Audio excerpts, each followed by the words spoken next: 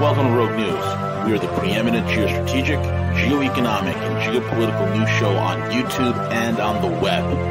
Join us for hard-hitting analysis, behind-the-scenes strategy, and brutal commentary. Find out why many consider us the place to get their news and information. Check us out at roguenews.com. Follow us on Twitter at RealRogueNews, Facebook, and most of the popular podcasting apps. Most of all, remember to subscribe, like, comment, and share.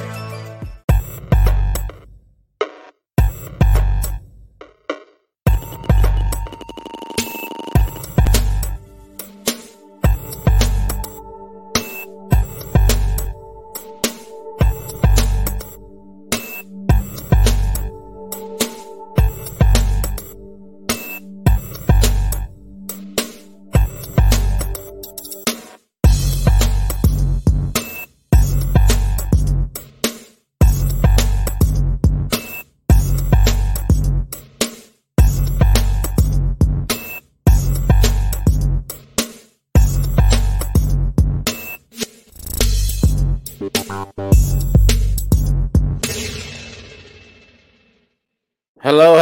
Good morning, everyone. It's V, the Guerrilla Economist, coming to you live on this edition of Rogue News in the Morning. And we have with us the one and only Jet Blake, the man, the scientist at large. If you want to get a hold of Jet, you can find him lurking at the Rogue News Discord. And if you need to get into the Rogue News Discord, email CJ at roguenews.com, CJ at roguenews.com. And before we went live, we were discussing a few things. Hot on the heels, guys. I told Jet this before we went live. Literally almost 3 years to the day, the same wonderful people that gave us Event 201, which became the pandemic du jour of 2020, has now just finished. They've just completed, Jet, a new desktop simulation for an enterovirus originating in Brazil. Isn't that wonderful? So we have, and Jet said, so we have 60 days. Yeah. Oh my God. Luckily, he's brought all the farmland, so I think we'll be fine. Yeah, it's interesting that you brought that up before the show in our brief chat before going live, because today's presentation, I actually bring in Bill Gates, or at least the Bill Melinda Gates Foundation. Yeah. They come up twice in today's show based on research. We kind of had cruddy weather for about 4 days now, but this week CJ asked if I did anything this weekend, and I stayed in all weekend. Just kind of cruddy weather. But I was able to utilize that time because I spent half a day Saturday and 3/4 of a day Sunday for today's show. So I did quite a bit of research, but it does tie in with the Bill and Melinda Gates Foundation. And these shows, I don't know, I guess I can quasi-apologize. Some of these shows, like today, is going to be kind of on the complicated side. Let's do it. But I think it's important if the audience can bear through, and I always recommend taking notes, have a pencil and paper handy. Yeah.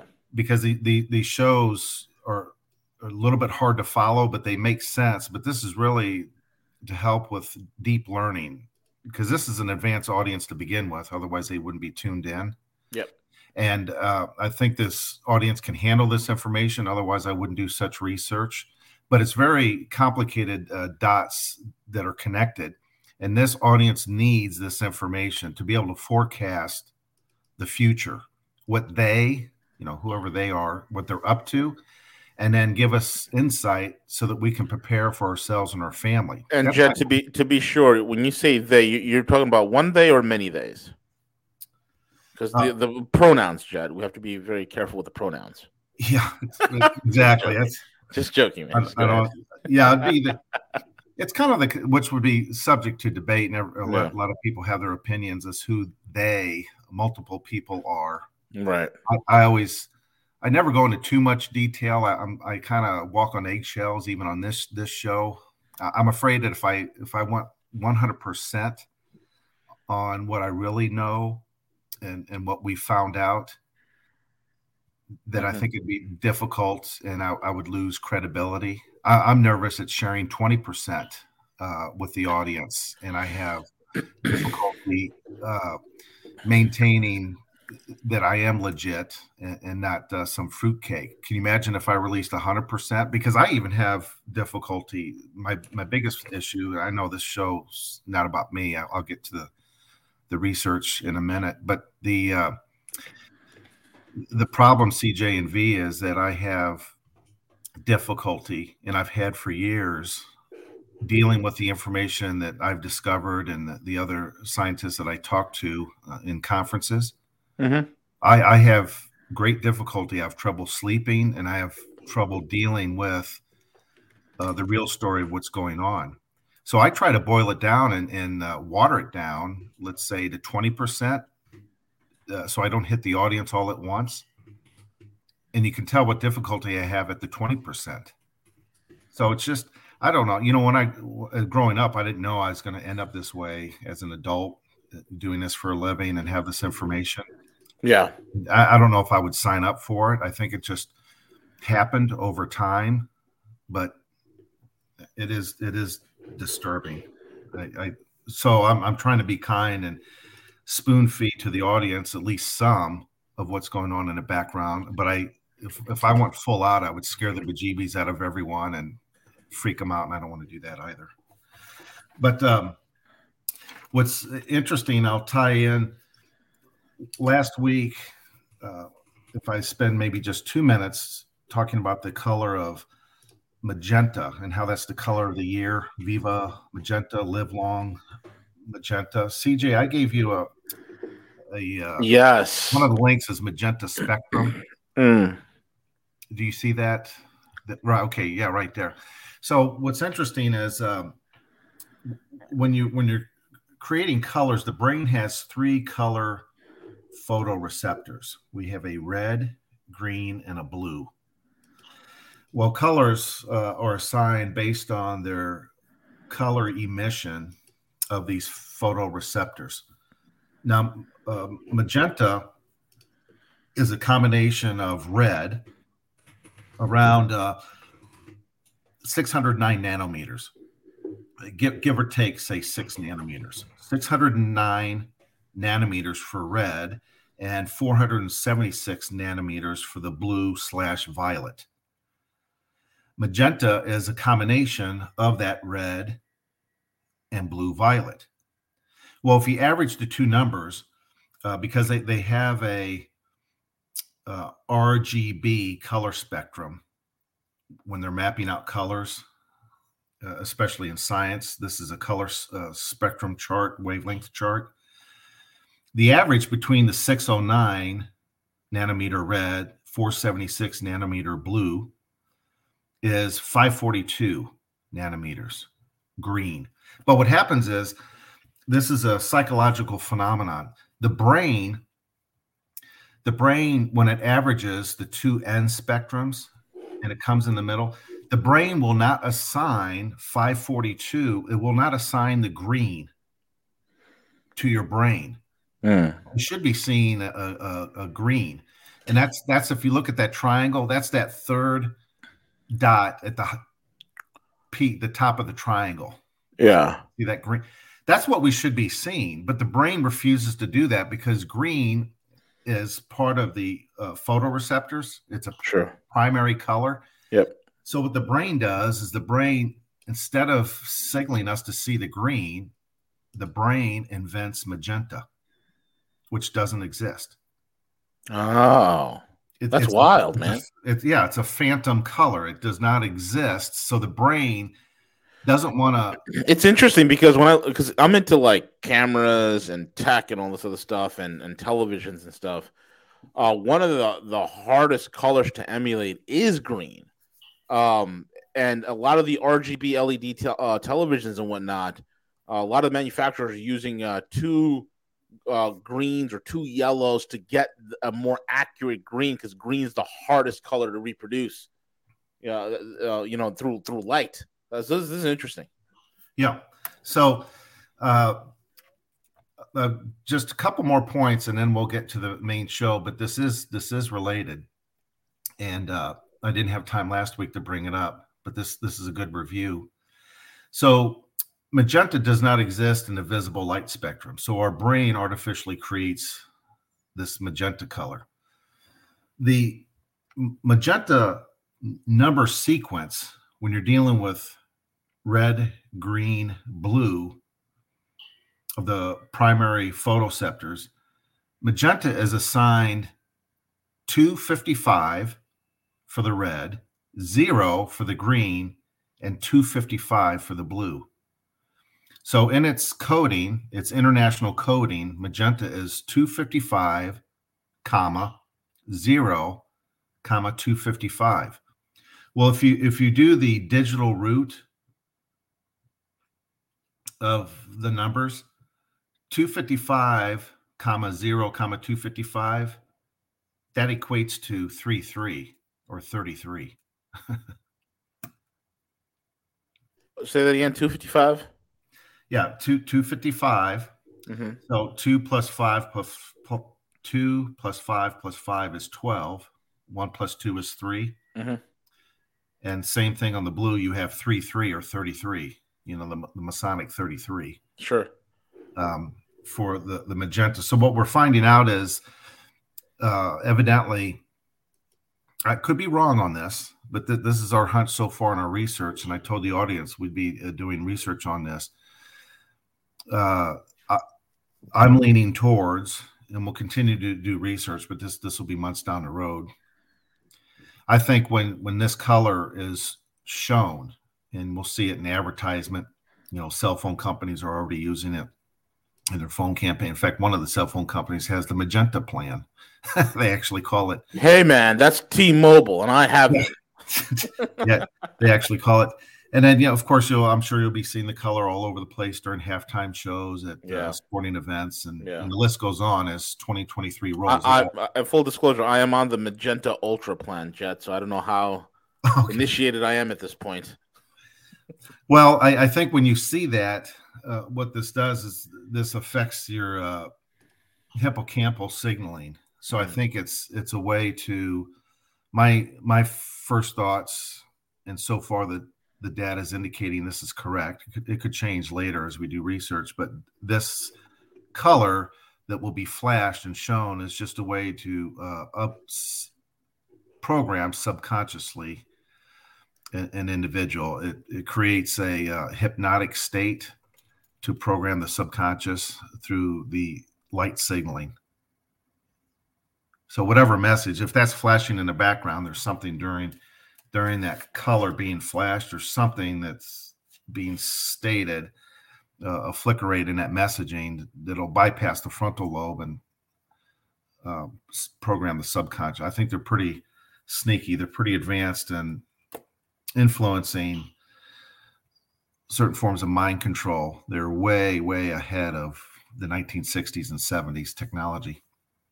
So with that being said, I'll get back to the main lesson for today that kind of ties in the Bill and Melinda Gates Foundation in a very unique way.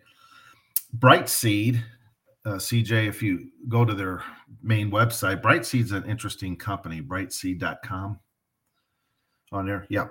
They are a bioscience company, and they incorporate the general term AI, or artificial intelligence, in the molecular level using their AI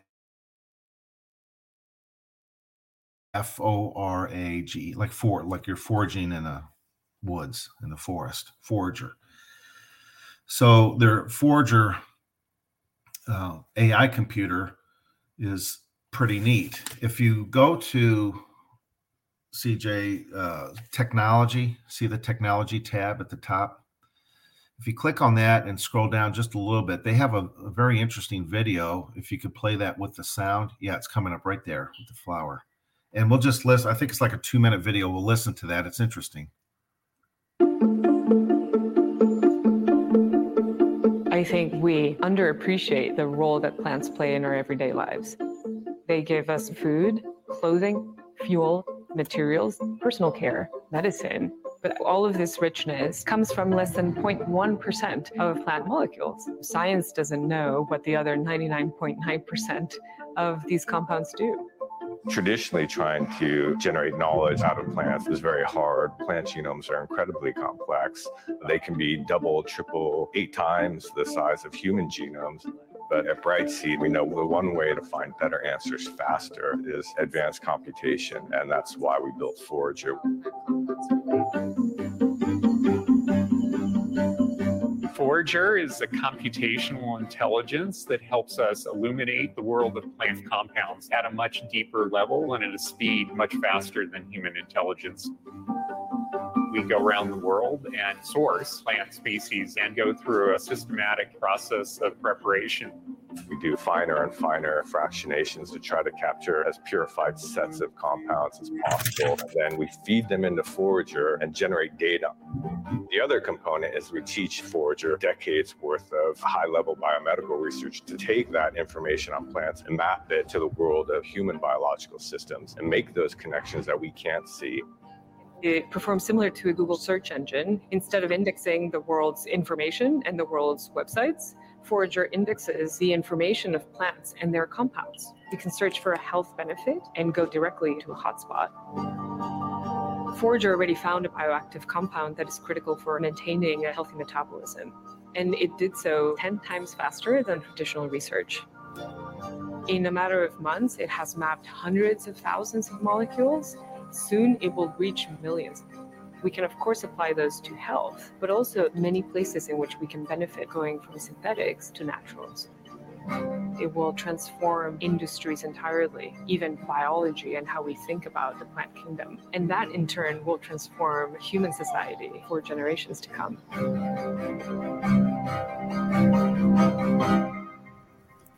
So basically, this thing gives big tech a way to finally patent something that is natural and found in nature, something they could never do before, because now they can isolate a compound. That's what this whole damn Forager thing is about. It has nothing to do with making our lives a better place, switching us from chemicals to naturals. No, it has more corporate control, more big agra, more big pharma, more control over a plant compound, which they could not patent before. Now they could. And how this plant compound will get into the human body and our wider range of food supply is anybody's guess, man. I don't like it, Jet. Right. So thanks a lot, V, for summing up the show and reaching my conclusion, the punchline. Thank you. You ruined a whole hour show. Dude. Sorry, man. I'm sorry. But go ahead. You can fill in all the details. Okay. So now that the listening audience, V blew the whole thing as he's 100% accurate. That's what I was heading to. And of course, he did it much faster. How about if I fill in between A and Z? So absolutely, man. Get to the granular. Yeah. This is A, and V. You had the correct conclusion. So to connect the dots in between that, that's exactly what these AI programs do. There's a second one in the show I'll mention in Silico in their AI format. But staying here with Forager and Brightseed. The founder and CEO of Brightseed is Jim Flatt. He was shown there in the video. He's a highly esteemed member of the World Economic Forum, so keep that in mind. So one of the first breakthrough that mentioned in that video of Brightseed with the Forager AI is they discovered 2 compounds, NCT, which is N-trans-caffeoyl triamine, and NFT, N-trans-ferroyl triamine. So NCT and NFT was discovered with their AI software. These are anti-inflammatory. That's a good thing. And believe it or not, some of the largest concentrations, and this is what they studied when they researched in the lab, and they did filtration and titration to get concentrates. They found that the hemp hulls and hemp seed shells have the highest concentrations of NCT and NFT. Well, what do NCTs and NFTs, besides anti-inflammatory, what they are is they are microRNAs. MicroRNAs control the kinds and amounts of proteins a cell makes. They control gene expression. They're non-coding RNA, and they have 22 base pairs. So microRNA controls protein, cell, and gene expression. Well, these microRNAs underwent major studies, and they found that they have great influence in biological pathways. They are effective in influencing neural functions such as axon guidance, hippocampal signaling, and neurotrophin signaling. What is that? I just gave some big. Yeah, you basically everything that controls motor units, thoughts, feelings, emotions. You're talking total hacking of an organism with these components.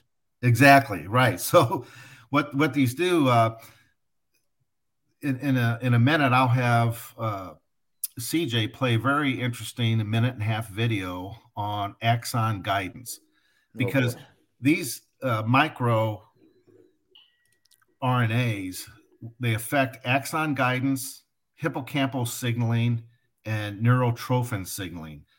Neurotrophin signaling is the family of proteins that play a central role in developing of neurons. So they regulate axonal and dendritic growth and guidance.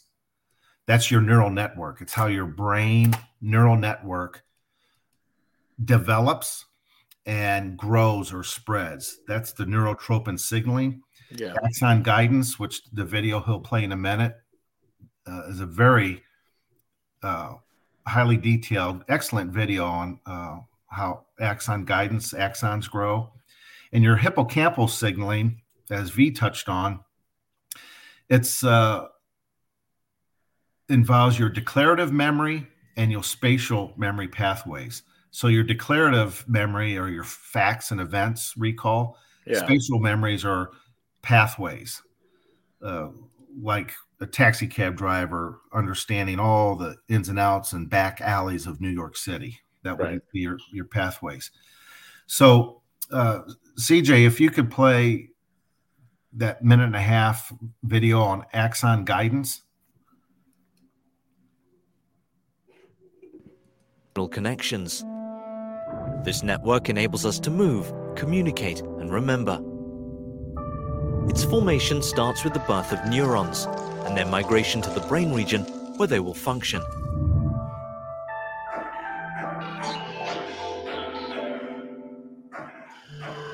After reaching this region, neurons form two types of extensions, dendrites and axons. Dendrites are tree-like structures that receive synaptic inputs from thousands of other neurons. While neurons can generate multiple dendrites, they mostly form only one axon. Axons carry information from the neuron to other cells located in or outside the brain. Axons often grow over a long distance to contact their target cells. Their path is determined by guidance proteins. Guidance proteins either repel or attract growing axons. They're detected by a hand-like structure at the axon's leading tip, the growth cone. Different proteins act together to guide each individual axon to its final target. During a large part of its journey, an axon may converge with other axons into large bundles. Analogous to a car changing lanes on the highway, the position of an axon within a bundle changes during its journey. This position is regulated by guidance proteins present in the bundle and determines which part of a specific brain region the axon will enter. Once an axon reaches its synaptic target region, it selects its target cell from among thousands of other cells on the basis of the expression of specific molecular labels. Similar labels direct axons to specific parts of the cell, where synaptic contacts are generated. Synapses convey information from one cell to another.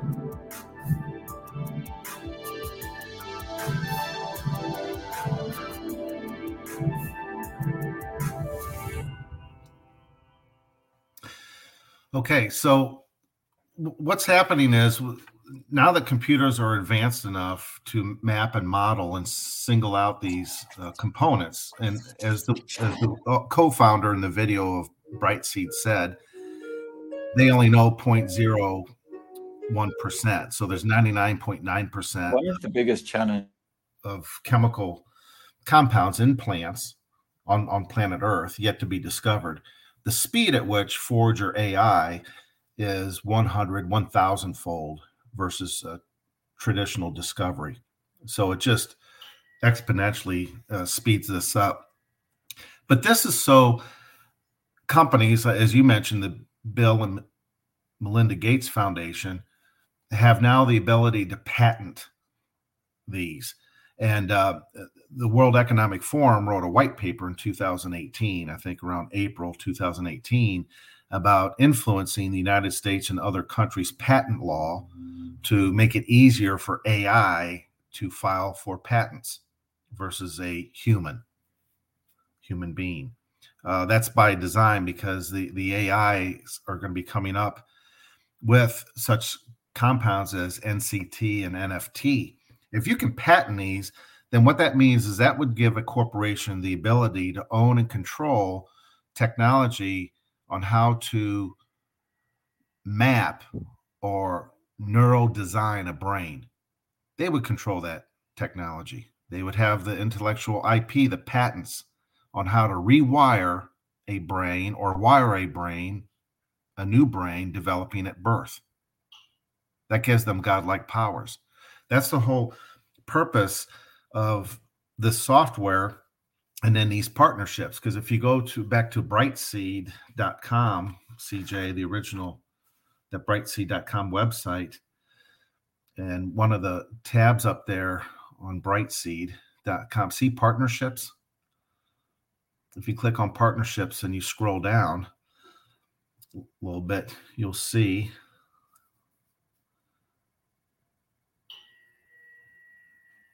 keep going.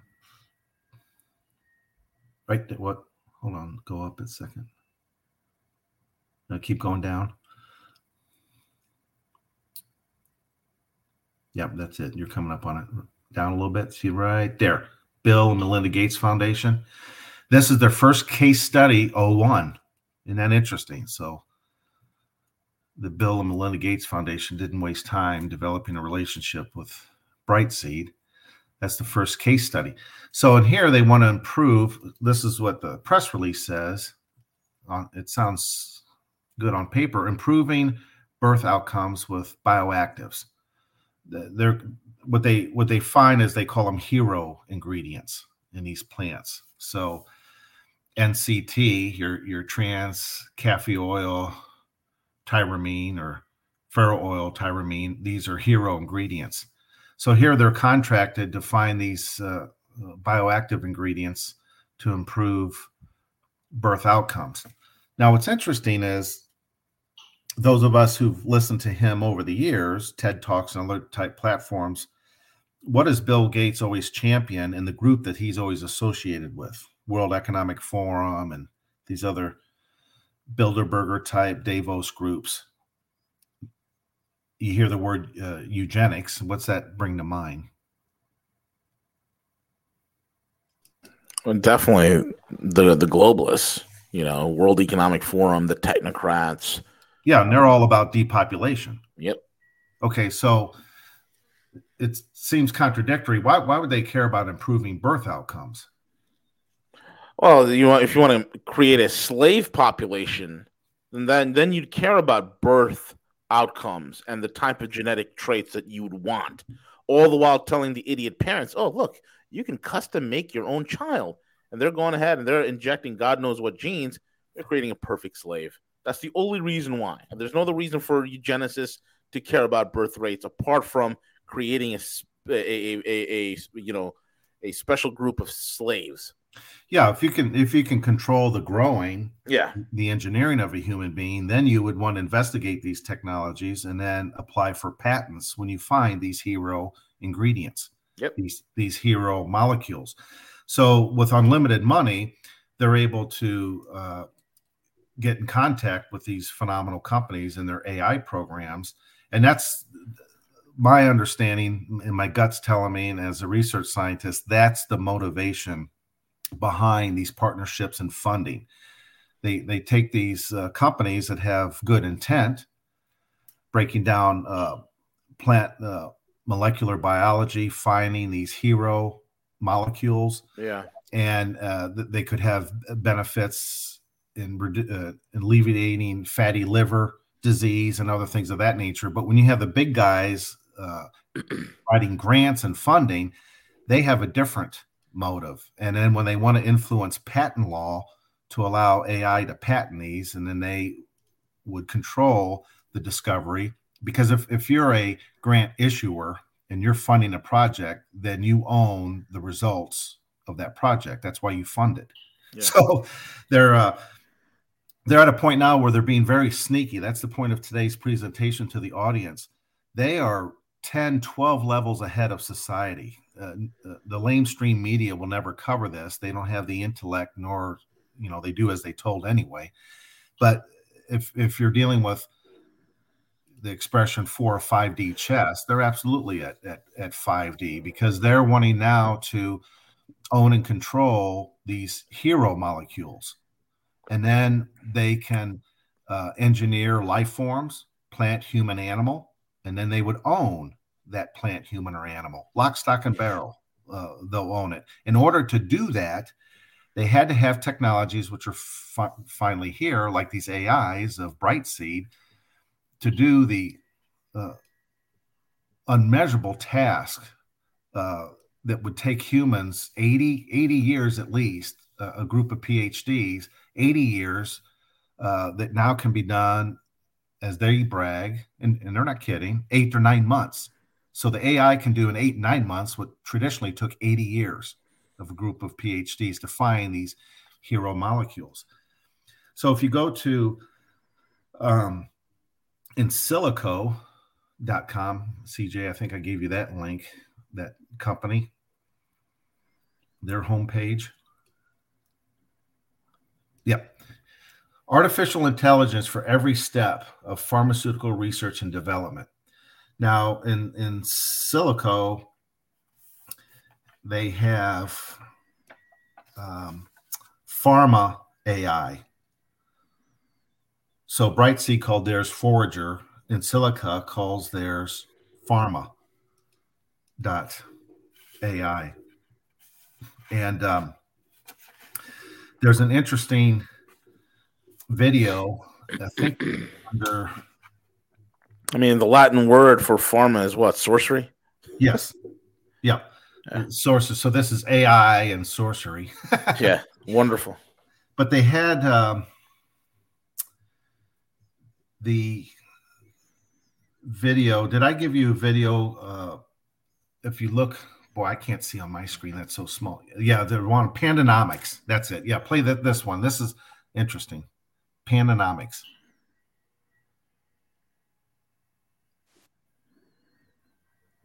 I don't hear any volume. Is there any sound? It's muted. If you hit the sound. Pandanomics is an AI platform that uses deep learning modules to find new therapeutic targets for a given disease in significantly less time and for significantly less cost than traditional drug discovery methods. The platform draws on trillions of data points, including omics data samples, compounds and biologics, patents, grants, clinical trials, and publications. The AI algorithm analyzes the data and relevant genes and identifies a number of likely new drug targets.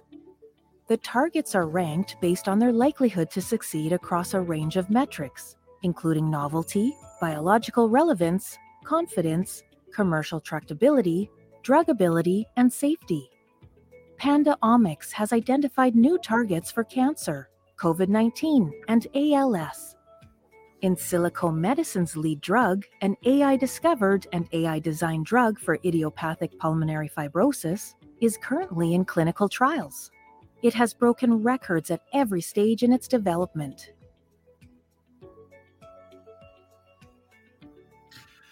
Okay, so this is interesting. This is they call it PandaOmics is one of their program platforms with this AI.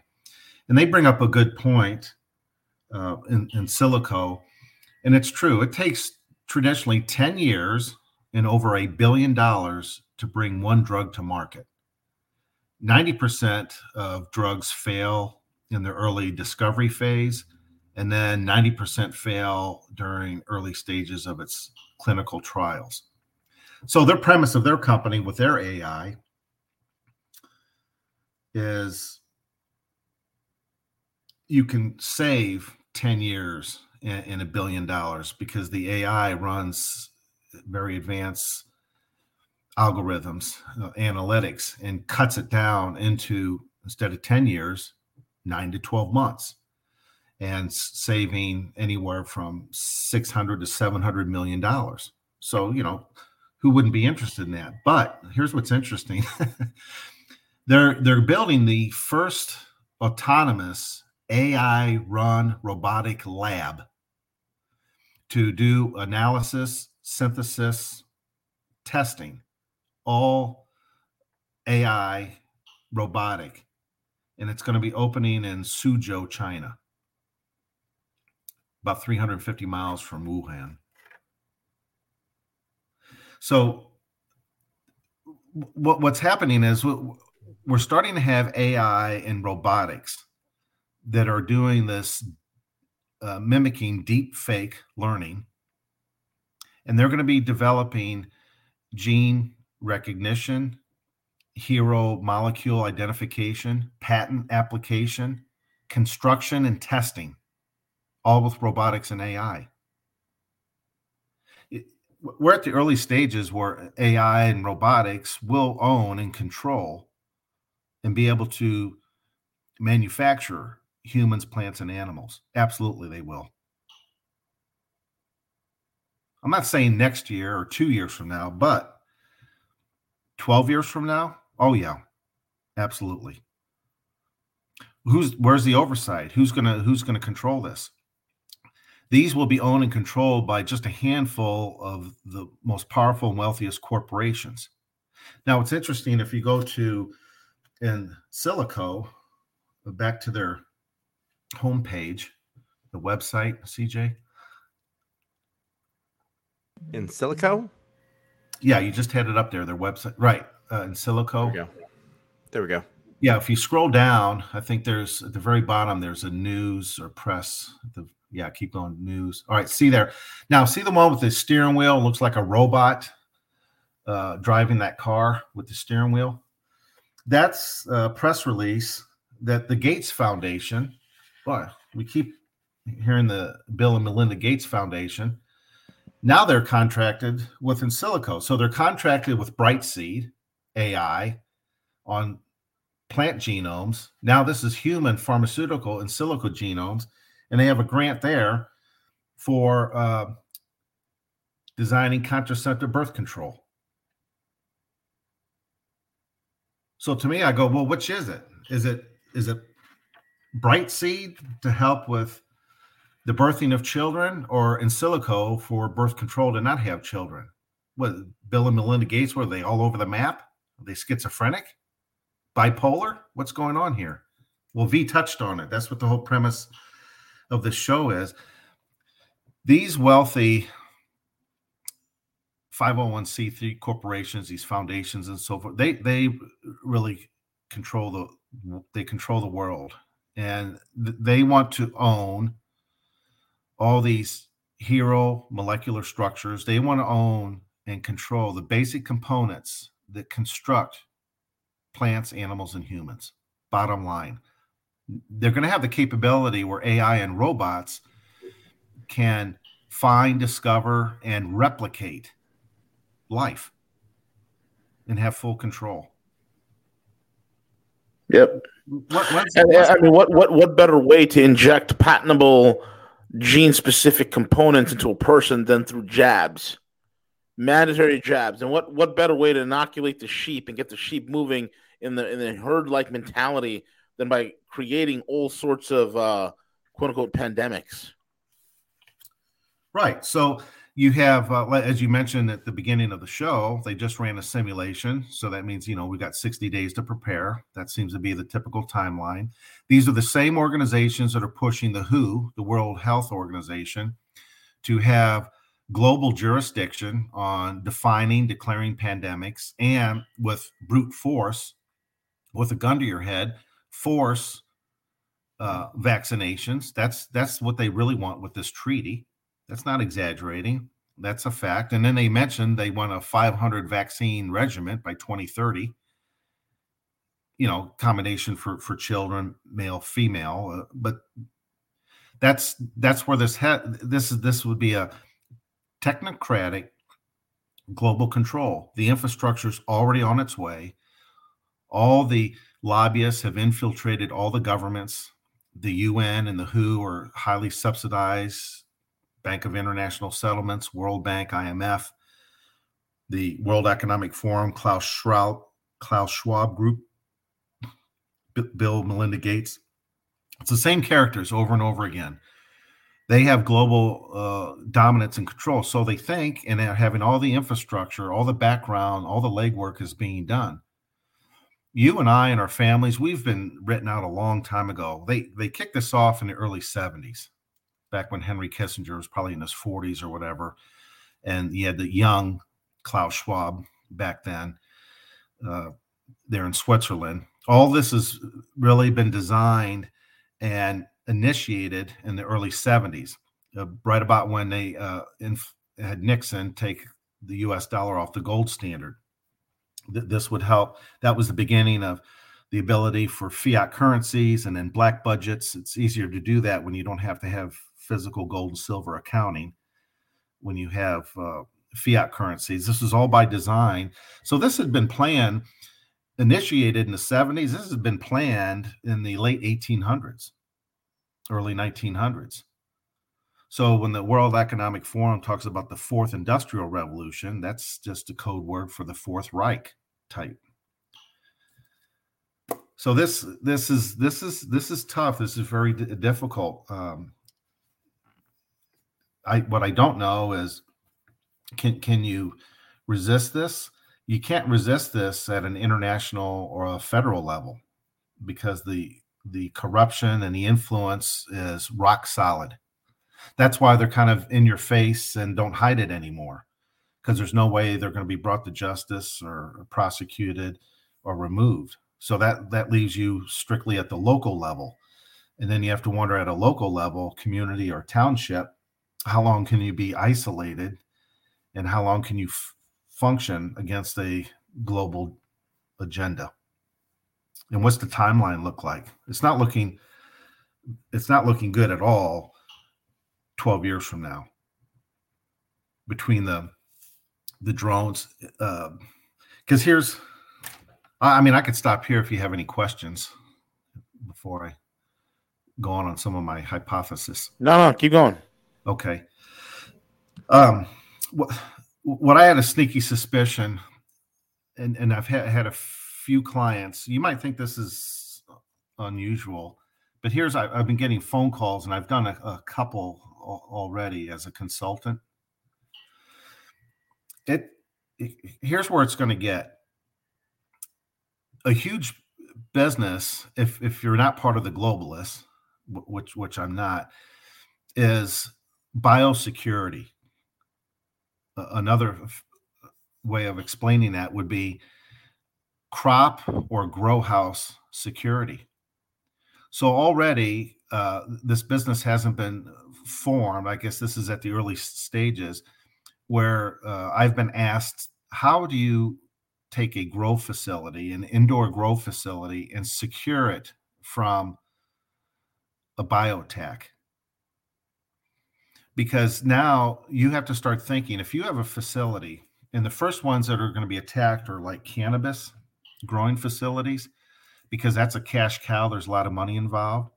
So these smaller grow house facilities that are licensed, they're going to be sabotaged by these Fortune 50 companies. How are they going to sabotage it? They're going to have drones the size of a 50-cent piece fly inside a grow facility, maybe go through their air handlers, their makeup air, and spray or release plant pathogens that could literally wipe out a 20, 50, $100 million cannabis grow farm, destroy the mother plants and everything.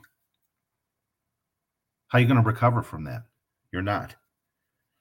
So whether it's cannabis or it's growing real organic fruits and vegetables, you have to start thinking now, because the time is coming that you have to design a facility that can withstand a chemical contaminant or a plant pathogen implant through advanced drone technology. That's how bad it's going to get. And I've got the know-how and technology that I've already consulted. I know how to do that.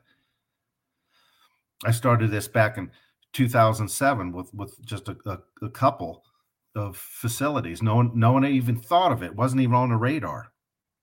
So if you have a community or you're in the grow business, if you're not thinking of the threats and have contingencies of what will be happening 10 years from now, you'll never recover.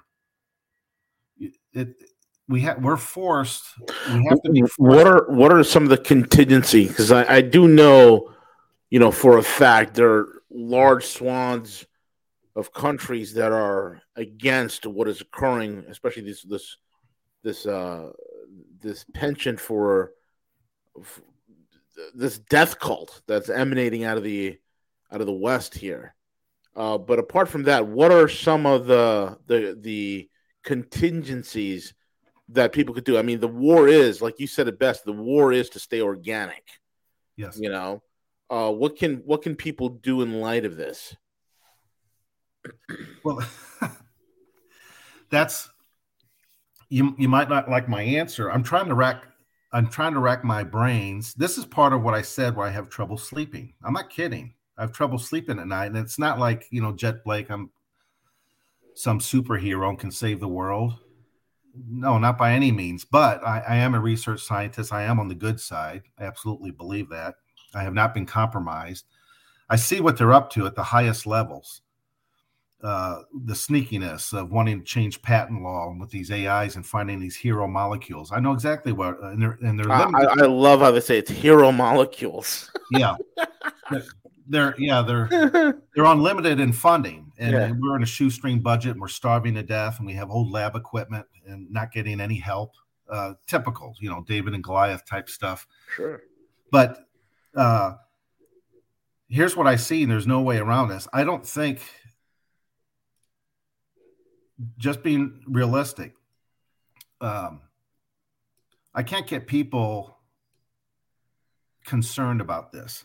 I don't know if it frightens them too much and they turn off and they just want to watch, Netflix episodes and be in their comfort zone. I can't get people, even high-ranking CEOs and bankers, to understand that life's threatened at an organic level. They just kind of yawn and nothing. I can't get anyone to see the emergency that they need to go to an American indoor water park for a weekend, like what I did.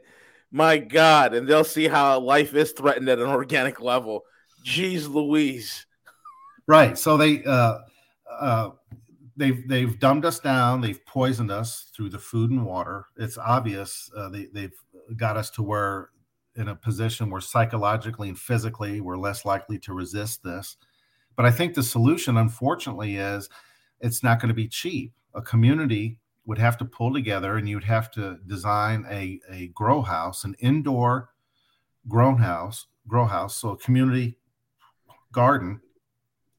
And then 10 to 12 years from now, that facility would have to have designs implemented to ward off bioattacks through drones that will want to contaminate. Let's say you have a township, and the town has 2,000, 4,000 people, small rural town, whether it's Missouri, Indiana, Kentucky, Kansas, typical Midwest. It could be upstate New York, but you have a town that pulled together and they want to stay organic, and they're supporting local farmer markets, which I highly suggest. If you can support a farmer's market than a retail grocery store, use your funds to support locally owned and grown farmers, local businesses. That's always a way to help.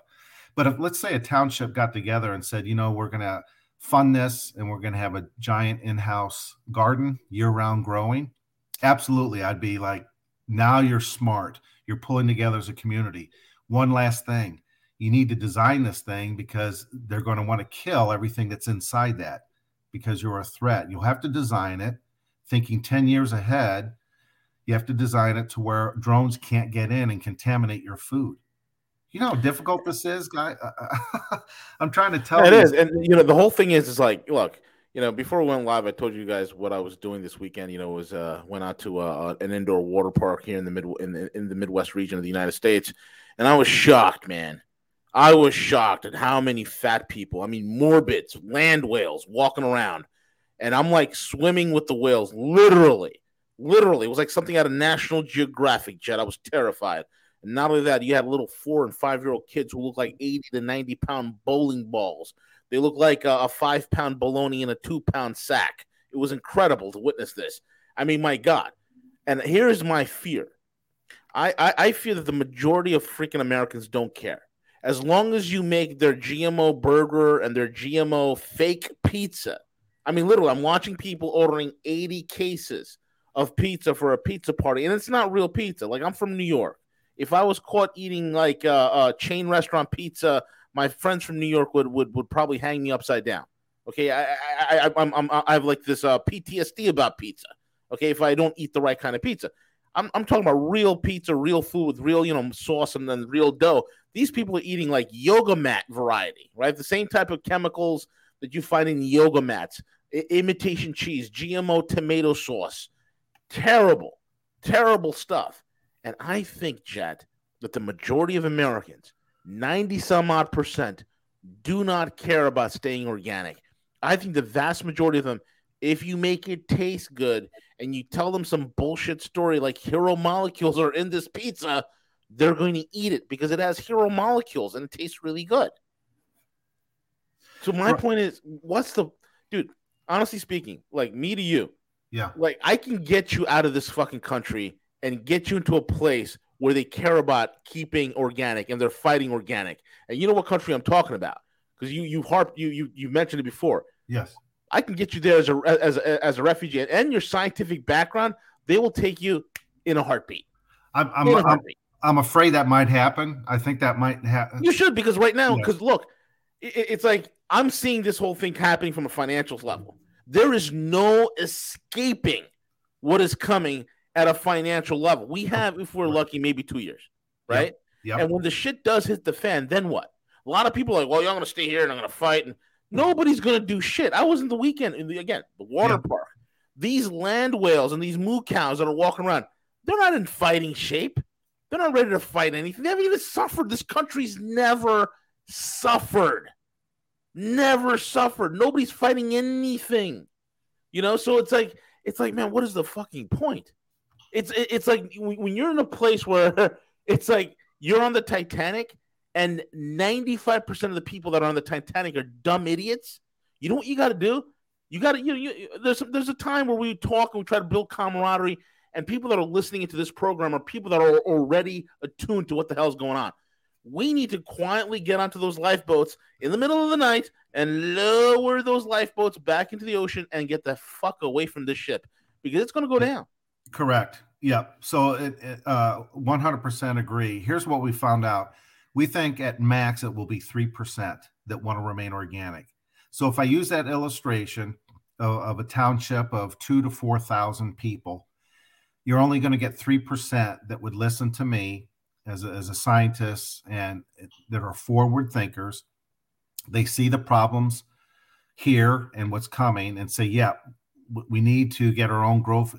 You'd have 3%. I'm afraid that 3% isn't enough to have an impact. I don't think they can have the resources to build a large enough facility to grow and then have that secured grow house to feed their families.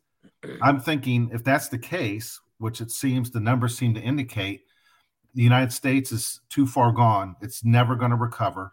I hate to say that. Exactly. Then 100%. if you get on the lifeboats and a row away from the Titanic, because it is sinking, absolute sinking, where do we go? And then, I've got the pedigree. I have the technologies. I can go on a visa, and I can help a large region that would take this seriously and use my wits and my discovery against the Bill and Melinda Gates Foundation type groups. But what was that do to the listening audience? If you have the Rogue News audience and say it's around 25,000 people, not all 25,000 people can get on that rowboat and row away. So I think myself and my immediate family, we get on that private jet. I take my technologies. I've worked hard for this. I might buy some time for me, but I really, the reason why I can't sleep at night is I'm worried about the 25,000 Rogue News listeners where I know they don't have that option. What are they going to do? It's not looking good, guys. Yeah, I think most of the people that are listening to this channel are either already have a plan B or at their plan B locations already, or they've already prepped for what is occurring. I know a lot of people, man, especially this going into 2023. I know a lot of my clientele 2023 and 2024 are going to be punching out. They're leaving. I know guys that are heading out to some parts in the East. Others are heading out to countries that are part of the multipolar world that are resistant and have been resistant for quite some time against what is happening. This whole Western technocratic bullshit. So they're making preps. The rest of those that can't move are making the best of staying where they are, staying within their networks and their neighborhoods and their communities, and try to have some sort of a stand. And my whole thing is like, look, man, it's like this is heading for a great economic malaise. I think the West is going into another dark ages. I believe that wholeheartedly. I think we're heading into and one of the things that are synonymous with the dark ages is feudalism, and I think we're heading for another age of neo-feudalism. Yep. And it's not going to be like that overtly, because you still have, but I can still go to Whole Foods and get my organic. Yeah, you'll have your organic food with super nutrients in there, with super nutrients and super components and super ingredients, and it'll all be organic. I mean, it's like the bread and circus will continue for the slaves. And the most masterful thing, like what Aldous Huxley talks about in A Brave New World, is the art of this whole entire thing is for the slave to never know that he's a slave. Right. And that's the whole thing. They'll be drugged up. There'll be enough entertainment, enough garbage to keep them glued in and plugged into TikTok and whatnot. Yep. And things will continue here. And it's a neo-feudalistic society. I think the United States, which has been living on a myth created after World War II, is just about over. I mean, the chickens are coming home to roost, man. Absolutely. So it's a matter of what strategies to develop. The ship is absolutely sinking. It's more than halfway underwater. How fast can you get on that boat and row? Yeah. I don't know. I'm open to any suggestions. I've had offers in Philippines, Costa Rica, and Ecuador because of my technologies and know-how. But I don't know. I was trying to help this community, and primarily United States and Canada, since I'm here in the Midwest, and I'm not getting any support. No one's taking us seriously. Why take you seriously? Hey, look, man, the Giants are playing this Sunday. Why do I come on, I can call up Pizza Hut. There's super ingredients in Pizza Hut. They got Mott's Arella cheese. It's not mozzarella cheese. It's a simulation of mozzarella cheese. Yeah. My brain interprets it as if it's mozzarella cheese. So why do I need to take you seriously, Jet, when the Giants are playing on Sunday and I get my paycheck on Friday and Budweiser's flowing? Well, here to let the audience know, there is already over $25 to $27 billion allocated to vertical growing facilities, they're aeroponics, hydroponics. These grow facilities are highly secured, and they're owned by these 501c3 corporations. Yep. So they know where this is headed. They're quarterbacking. And here's the funny thing, Chet. Their facilities are heavily guarded and everything, but us that want to be organic, the 3%, I can't get the 3% to rally together and cooperate. It's not looking good at all. No, and here's another thing, right? I seriously started changing my tune, especially after I saw that documentary Died Suddenly, which I saw like 2-3 weeks ago, and my head still spins from it. And I recommend anybody who hasn't seen Died Suddenly, go ahead and watch it. And when and listening to watching the documentary and listening to one guy who was not part of the documentary but is connected to it, who does actuarial sciences for insurance companies and financial services for risk mitigation and risk management. When you start taking into just the economic metrics of what happens when you have tens of millions of people dropping dead from the jibby jab, which is happening now, the economic ramifications of that is monstrous. So here's the funny thing. The funny thing is no one's calculating what's going to happen when large swaths of airline pilots are dead, when doctors are dead, when a large swaths of nurses are dead because they've been forced to take the jibby jab, right? Yep. The West is culling their population because they've bought into this Malthusian death cult, this Malthusian idea of population reduction, but they're the only ones reducing population for themselves. And so they will have a neo-feudalistic future. When I look at these fat kids, these fat little boys running around in this water park that I was over over this weekend, and seeing the literally they should have bras, they have tits, little boys running around with tits hanging out. It's disgusting, right? And breast tissue. And I'm like, my God, the level of estrogen in these kids is incredible. And when the future for those kids, when I looked at them, here's the future of America, Jet. Okay, in the new neo-feudalistic America, the majority of the American middle and working class will be working in sweatshops or the sex trade. That's it. That's it. If I let me ask you this, and we can talk off air. I had about a 40-minute conversation almost 2 weeks ago. Crypto Cowboy was in there and some others on your Rogue News Discord. Yeah. Because I'll pop in there. It was a pretty serious conversation. Let me know if you and CJ would be willing to hear. Remember, I talked about I only revealed 20%, not 100%. Yeah. Because I'm afraid of the repercussions. If you want to really know how bad it's going to get and have the bejeebies scared out of the listening audience, but in a way where I tell a story, and the listener will have to decide how accurate is Jet Blake's story, or is it just fantastical? Is it pure speculation? I could tell a story next week of the ultimate goal, especially 40 years from now, what they have planned. And it involves blockchain. It involves genetics. As I mentioned, AI, robotics, ownership of genetics, and off-planet activities. And if you understood this true story, it will scare Let's do it. Daylight. Do we have time, CJ? Do we have Harley next, or? Well, I'm not sure Jet wants to do it. What format do you want, Jet? It's up to you guys. It's because it's your show. I don't know what your time. If Harley's not next, man, I'm willing to do it right here, right now. Yeah, that's fine. I just want to make sure he wasn't wanting to do it just strictly on the Discord or do it here. No, let's do it here. Let's do it live. This is the year we got to pump it all out. 2023 Jet. It's balls to the wall for you and for me and for everybody on Rogue. 2023 is the year we get all the information out.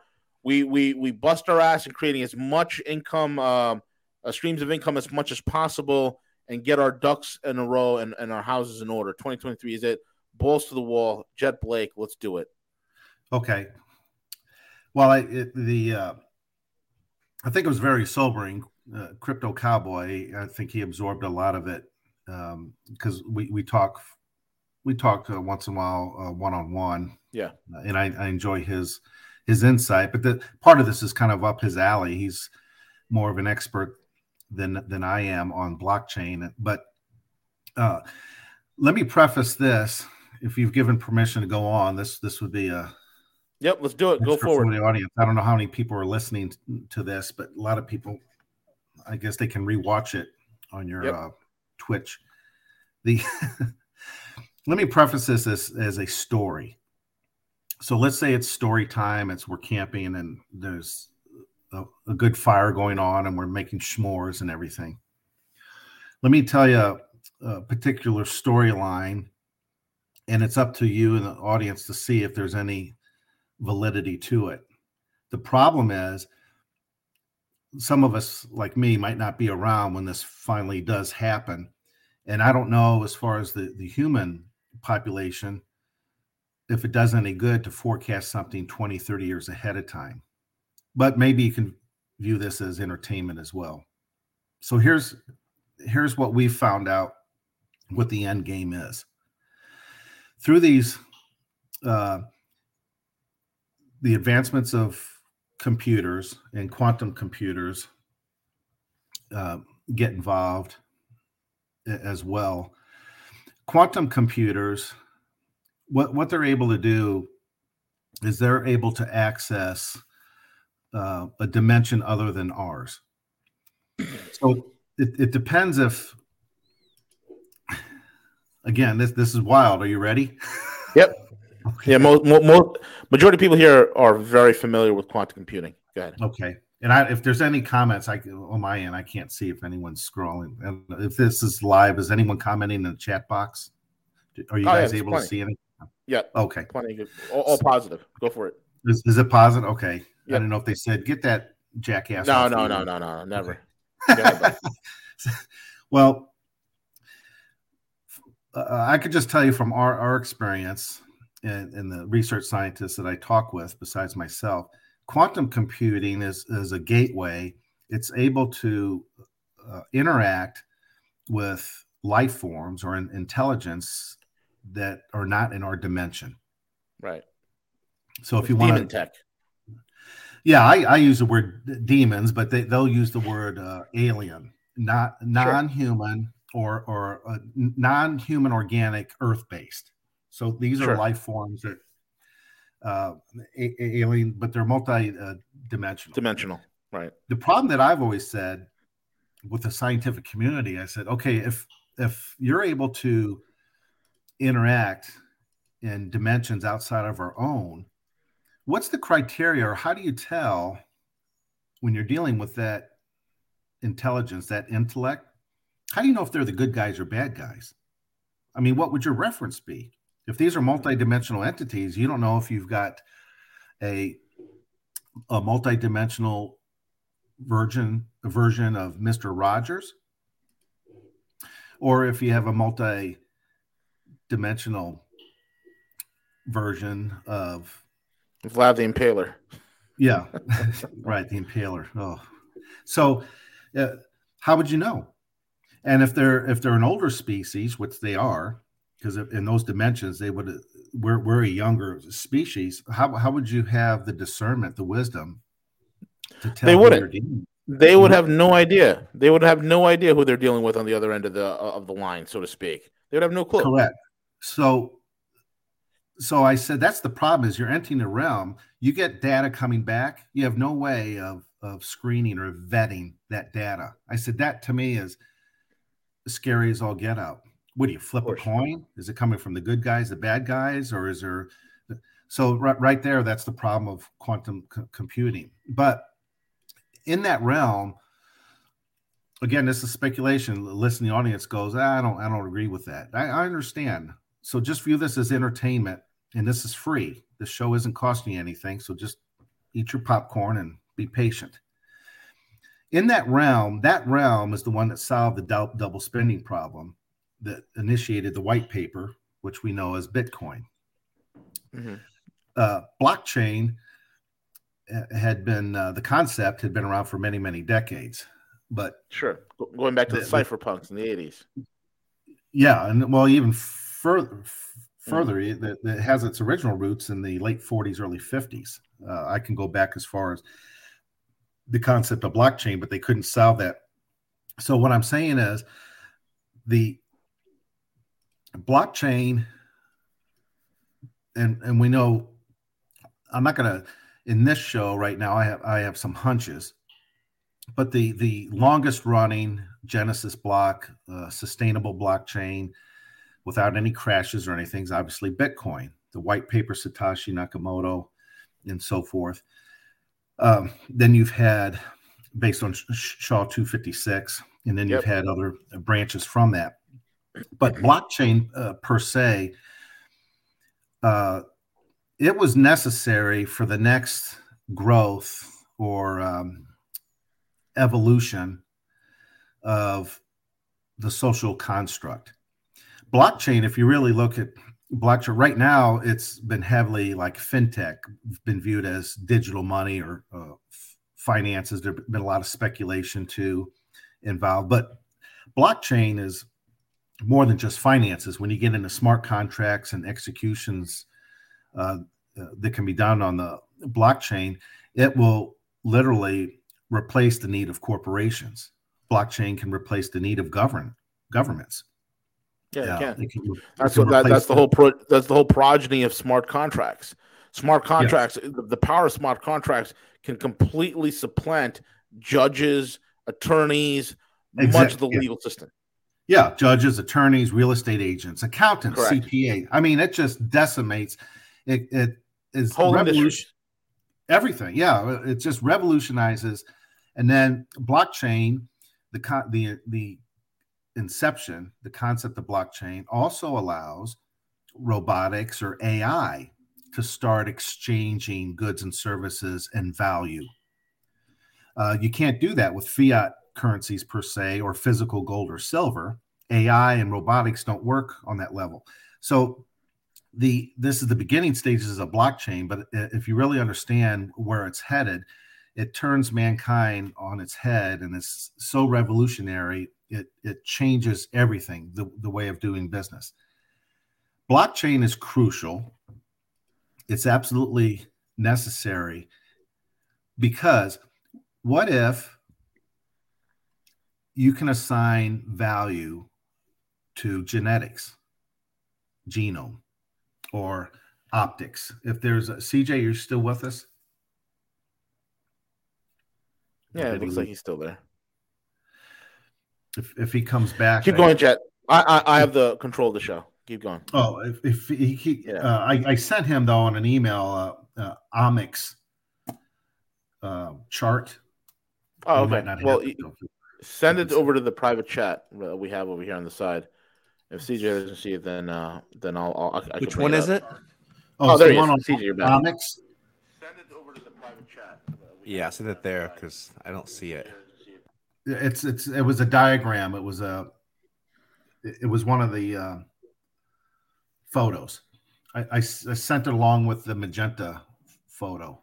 It's an omics genome graph. Okay, got it. Okay, I think this is it. Okay, got it. Here. Came down as a image, correct? Yes. I'm looking on my screen now. I don't see it yet. Should be coming up now. That's strange. Hang on. Look, they're jamming the show already. I think so. Yeah, there it is. Finally, it's just really small for some reason. That's it. Yeah, blow it up. Okay. This is the term omics. This is omics. You have the genome, transcriptome, proteome, and metabolome. Mm-hmm.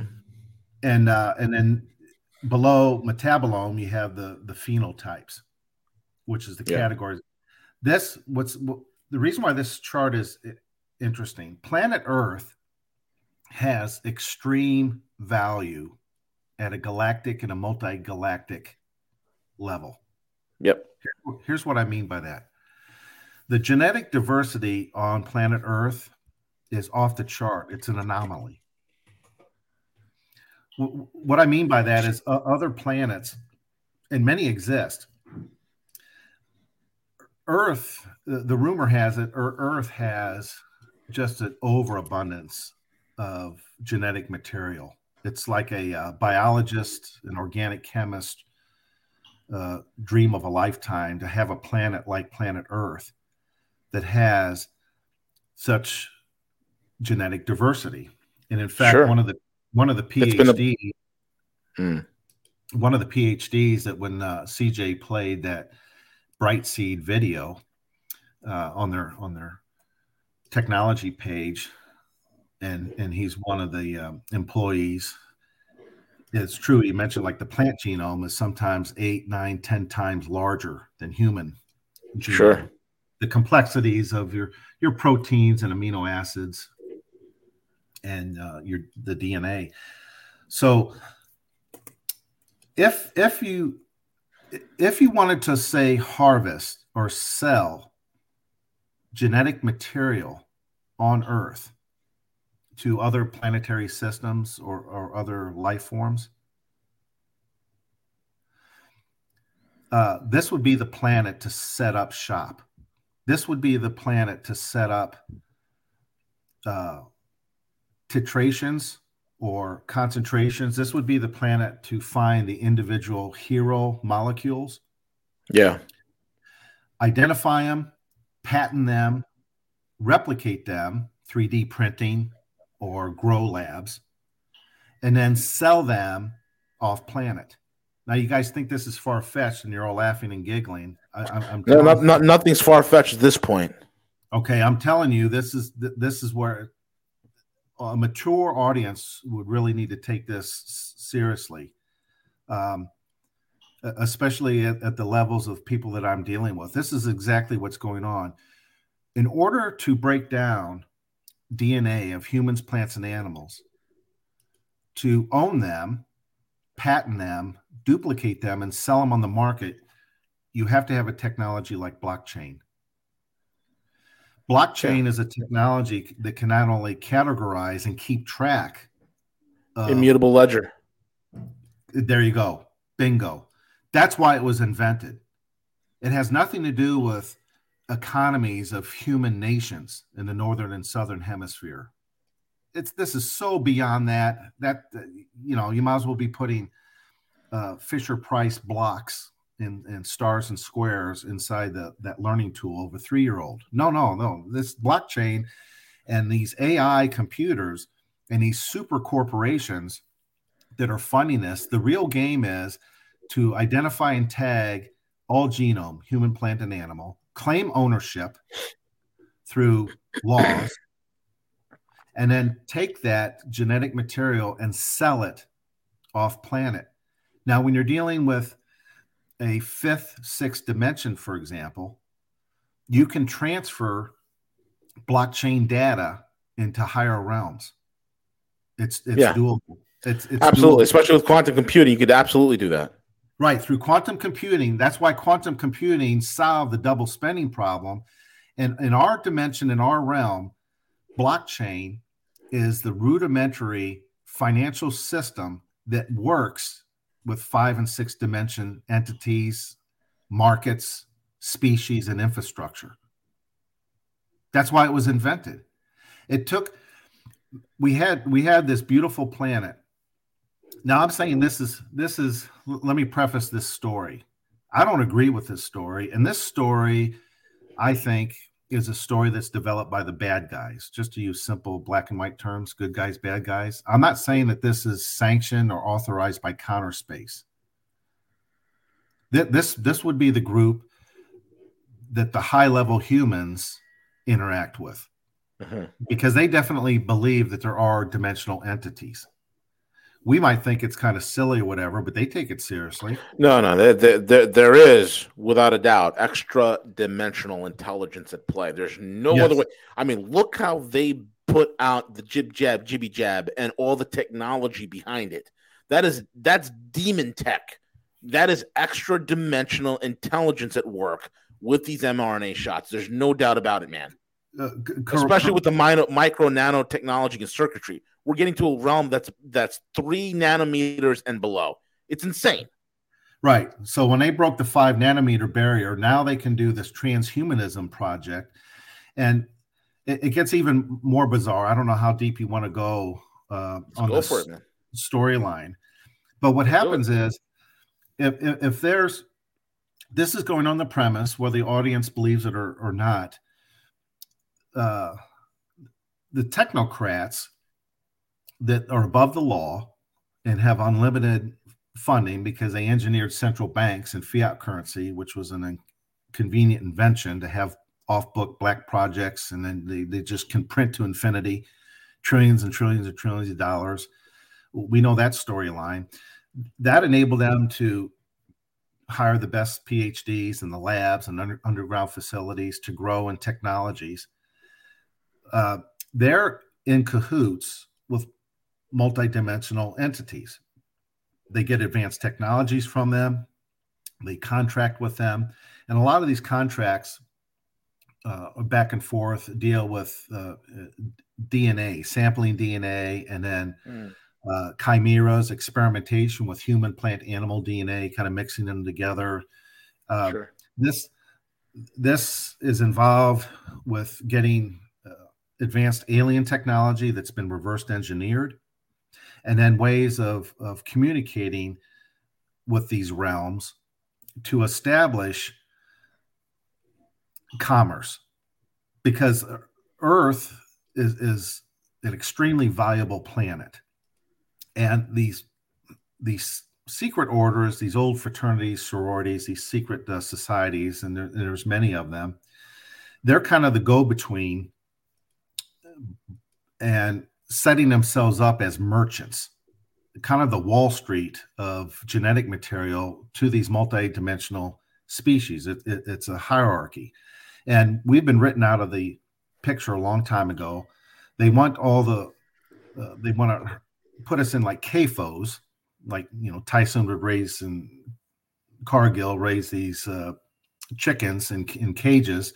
They want complete control, and then they want to preserve. When they talk about the Earth and the Green Initiative and zero carbon footprint, things of that nature, that's code, meaning the Earth is extremely valuable. We don't want any of you going and visiting the Grand Canyon or Yellowstone or any of these feet. We don't want you camping and hiking. We want you in these 50 mega cities like a caged chicken.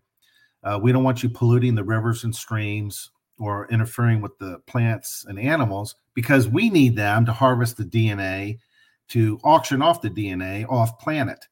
And so we're going to confine you useless eaters in a cage, and we're going to control whether you live or die, or we're going to change your genetics as we see fit with transhumanism and see if we can come up with a new byproduct.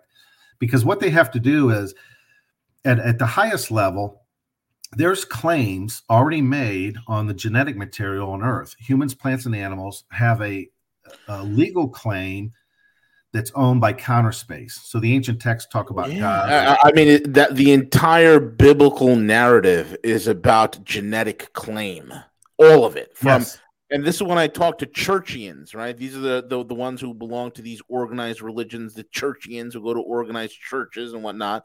They miss the point. I always tell them this. I said, listen, if you don't understand Genesis chapter 6, you don't understand eschatology, period. You don't get it. You don't understand, what it talks about, the seed of the serpent versus the seed of the woman and what that means. If you don't get that, then you don't get it. If you don't understand where it says Noah was perfect, the flood story, which is in every major religion and ancient text throughout the world, right? From the Sumerians onwards, where it talks about Noah, and it says that he was perfect in all his generations. It wasn't talking about him being a righteous or holy man. It means his genetic code was still intact. He was still human. The whole thing from the beginning of the age, and we're about maybe the third or fourth civilization on this planet, has always been about the blood. It's always been about genetics. It always has been. It always will be. And that is what this war is for today. Exactly. So what happens is if you use the account of Noah's Day, and if there's anyone in the listening audience goes, "Oh, I don't think that really happened." Well, that's that's your understanding. So much hardcore scientific evidence that did happen. But go ahead, Chet. Yeah. So I look at the evidence, and to me, I'm absolutely convinced that there was a global flood. And I read these ancient texts because I'm highly schooled and degreed in that field, as well as chemistry and environmental science. What's interesting, that story, I mentioned this once before, but if the listening audience didn't catch it, in Noah's day, when he was perfect, meaning he and his family were not genetically compromised. They didn't participate in these genetic experiments, which were global and went on for a long, long time. The animals, when he preserved the ark, which was basically a seed vault, seed meaning genetic, seed. Yep, exactly. The animals, the various species or category of animals, what was interesting is the animals were GPS driven to the ark. Noah and his family didn't gather the animals. The animals were brought to them, which means those animals still had the original genetic. They weren't compromised at that point. So the ark was absolutely a genetic seed vault. And seed, whether it's a sperm and an egg dealing with the male or a plant, any seed. That's the only way you can get all these thousands of animals onto such a limited space. Yes, exactly. The seed, in a high scientific term, the seed, this is very bizarre. I talked about it in my first retreat that I had televised. It's being edited now. For those that couldn't make it, it will be available. Seed, I talk about this, is interesting. It's a program because it shows how electromagnetic energy folds. It's an instruction on how light folds. And if we do live in a holographic universe, so hydrogen is actually the first manifestation of hard light being folded into a reality that we call matter. That we're getting off, that's a different topic all in itself, but seed is very important. What happens is in these ancient texts and what's been going on through antiquity is claim or ownership over genetics. So the natural organic genetics that's been here for a long time, Counterspace claims ownership to that. Well, other multidimensional entities, according to law structure at a multidimensional level, if they can change ever so slightly the organic genome, then they can make claim of ownership, just like our patent law is today, saying, well, no, we didn't infringe on patents. See, we made the change here, here, and here. That's just different enough. This is our invention. This is our genome. So that's what they've been doing with GMO, genetically modified organisms, humans, plants, because they've genetically altered pigs. And this is what pissed off Counterspace the first time around, man. Yes. And they're doing it again. Right. So, this fractal pattern is repeating where there's been alterations of original genetic, and then the new genetic code claims are being made. And then they want to market and be able to control and market the changed GMO without permission from Counterspace. Because after all, we own it. Fair and square. According to law, we've made changes. So we're getting into I talk about a spiritual war, that's what I mean. It's a war over genetic claim. And it's also, to use the term, and this isn't a derogatory, but really who has the legal right or ownership of the genetics on planet Earth and as us as organics? That'll be Counterspace. Yeah, that'd be Counterspace. At the Counterspace level, they claim ownership. And then there's multidimensional entities that have made claim, look, if we can change the human genome, plant or animal, ever so slightly, then that falls under our ownership and our jurisdiction. So, man, when a war again, it's coming down again, Jet. Again, it's coming down to blood, to genomics and jurisdiction. Nothing's changed. Wow, this is amazing. Nothing's changed. So what happened is again, you gave me permission, so I don't know if CJ's fallen asleep by now or if he's making a sandwich because it's lunchtime for you guys. But if he's still around, this gets so interesting. This story that I'm telling, and I'm calling it a story. If you were to talk to me privately, 100%, this is what's happening. But I'll just label it as entertainment and a story for today. What happens is if this is the case, and we have a genetic code that's claimed ownership of Counterspace, and then Counterspace has the ability to resurrect you if you're dead, or make prophetic promises as far as a reality that the human race can experience, they could make that legal claim and have authority to follow through on prophecies or promises. And who's going to tell them they can't, because they can prove ownership. But if you've participated in willfully through your consent to have your genetic genome altered, so let's say you partook in these jibby jabs. Yeah. Because I refuse to call them what they call them because it doesn't fit the definition. No, it doesn't exactly. So if you took the jibby jab, you voluntarily. You've had your genetic genome altered. You have cDNA now, corresponding DNA, something that does not belong to this planet.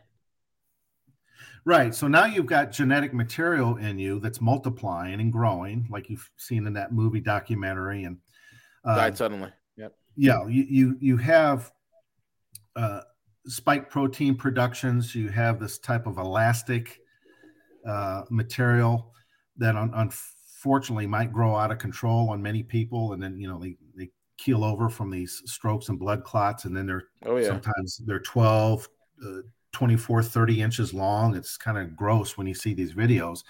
And this didn't happen 5, 10, 20 years ago. Some of these people have been doing this for 30 years, and this is only a phenomenon that's showed up last 2 years.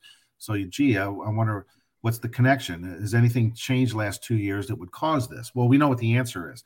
It's long COVID. Long COVID. That's what did it, Jet. Long COVID. Yeah.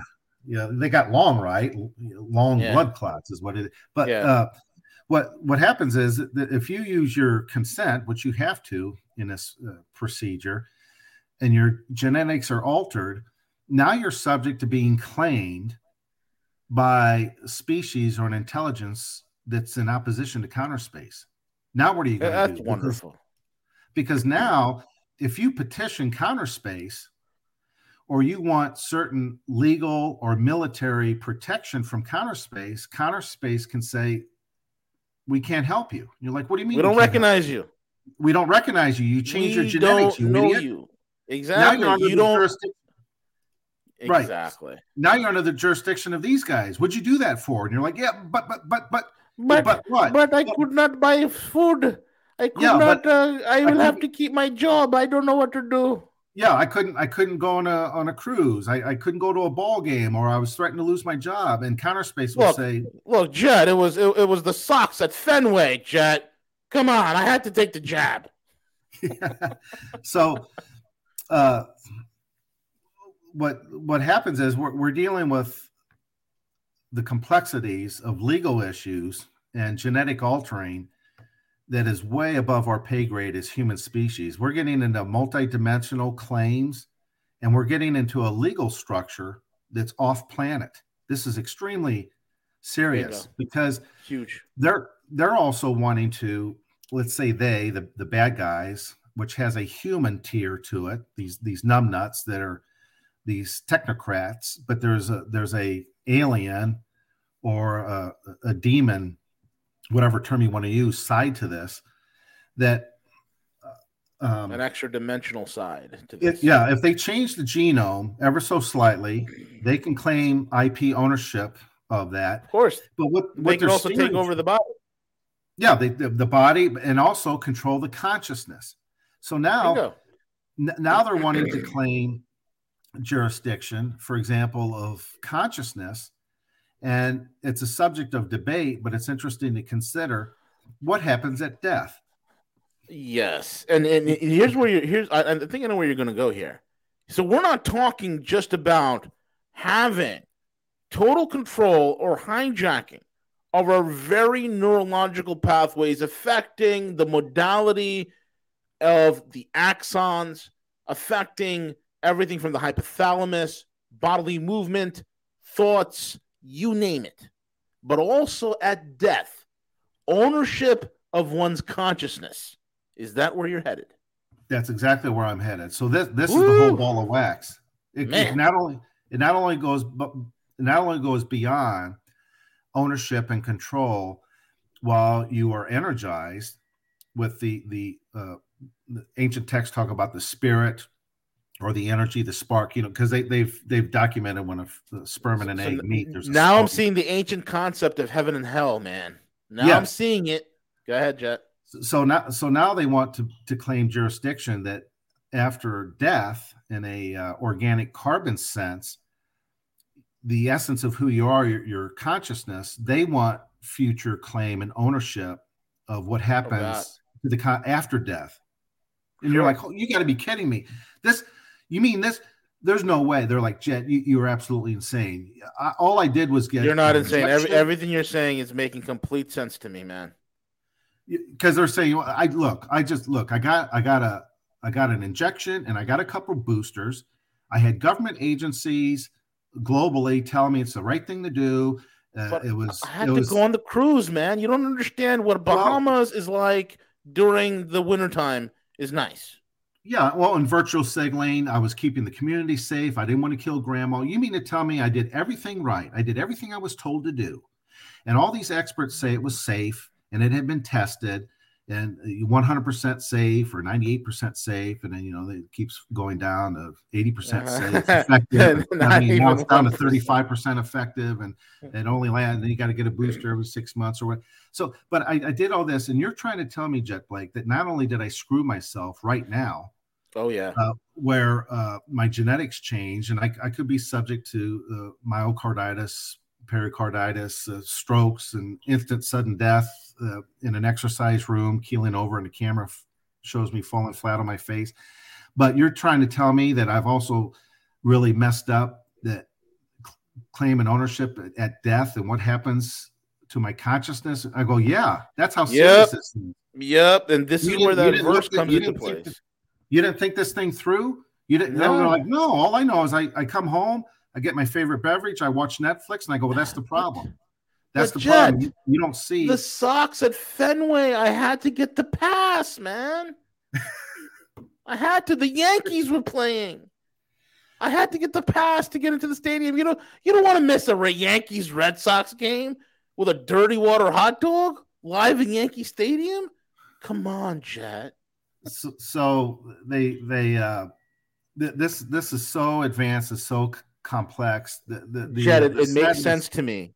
Jet, I'm sorry to interrupt you, but it makes so much sense to me that scripture verse that on the last days that there'll be people that says, "Oh Lord, Lord, did we not do this, that, and the other in your name?" And God will say, or counterspace, the supreme intellect, the architect of the entire universe, will look upon this strange creature and doesn't recognize him and say, "Flee from me, you that work iniquity. I never knew you."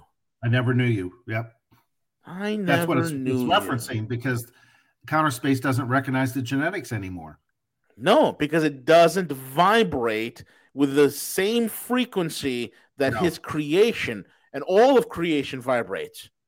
Right. So you have to vibrate in a frequency tone that's recognized by counterspace. When you have your genetics altered, and they alter food, beverage, they alter animal with the Smithfield with the hog genetics, and they sell it to China, and they genetically change chicken. So if you're eating, drinking plants, and now your human genome is altered, it's a different frequency. It's a frequency not recognized by counterspace, which means you don't fall under that jurisdiction of protection or the jurisdiction of future prospects like prophecies or a resurrection or anything, what happens after death with your consciousness. Now you're in the realm and the jurisdiction of these alien, demonic / Klaus Schwab, World Economic Forum, extra dimensional entities. You want to be in that group, and blockchain is it's not going anywhere. You don't have to worry about quantum computer, the blockchain. They're going to protect it at all costs. Don't let them fool you 1 second. They know the value of it. It's an interlink between our dimension and higher dimensions for trade. Blockchain is necessary to sell every molecular genome. These hero molecules will be owned. And God dang it, man! And auctioned off. Basically, Lucifer is the world's first central banker. Yes, that's what he is. Yes, this is central banking, man. This is fractional reserve. It's fractional reserve lending and derivatives. That's what it is. It's derivatives, but in a fifth, sixth dimension derivative. Absolutely, that's what this. Dude, we're looking at an off-dimensional stock exchange. That's what we're looking at. We're looking at an off-dimensional derivative stock exchange. Holy crap. This is the fifth, sixth dimension Wall Street. And what's the product? It's genetic material, extremely viable. And blockchain is the interface between our dimension and their dimension for this trade to take place. And if you change genome, then these corporations that are cahoots with the alien, then they can claim ownership. And then that's why they've been instructed, start reducing the population, start getting these sanction zones to preserve nature, forests, Grand Canyons, the prairies. Start calling people into 50 major cities. You can genetically modify them. But everything you're saying is what me and Crypto Cowboy do on a trading and brokering level is what these guys are doing to us. But on this exchange linked with quantum computers, I feel sick to my stomach. My head is spinning. Yeah, we're the commodity. So you know very well it's as above, so below. As above, so below. So when you have, like you so well stated, many years, you were accurate about how the birth certificate and the red number. Yeah, and it's Yeah, so now all it is it's a fifth, sixth dimensional Wall Street. It's genetic code, and it's not one human or plant. They're breaking down the human into trillions of cells and hero molecules, and each particular hero molecule is auctioned off. So a human body or the human genome, a plant genome, is worth trillions of dollars. Each molecular that's identified and patented, each molecular protein or strand of DNA is claimed ownership. So you can have multi-dimensional entities own a trillionth of a human genome, and that's got great value, or own a particular hero molecule of a plant, and they own it. That's their NFT. Yep. Unbelievable. Unbelievable. And when they say, when Jet and I are talking about blockchain in regards to this, we're not talking about the Bitcoin blockchain or anything like that. We're talking about the blockchain as a technology, as a nascent technology on its own that is in existence, and whatever blockchain that they decide to utilize. And this is why they're testing CBDCs, central bank issued digital currencies and whatnot.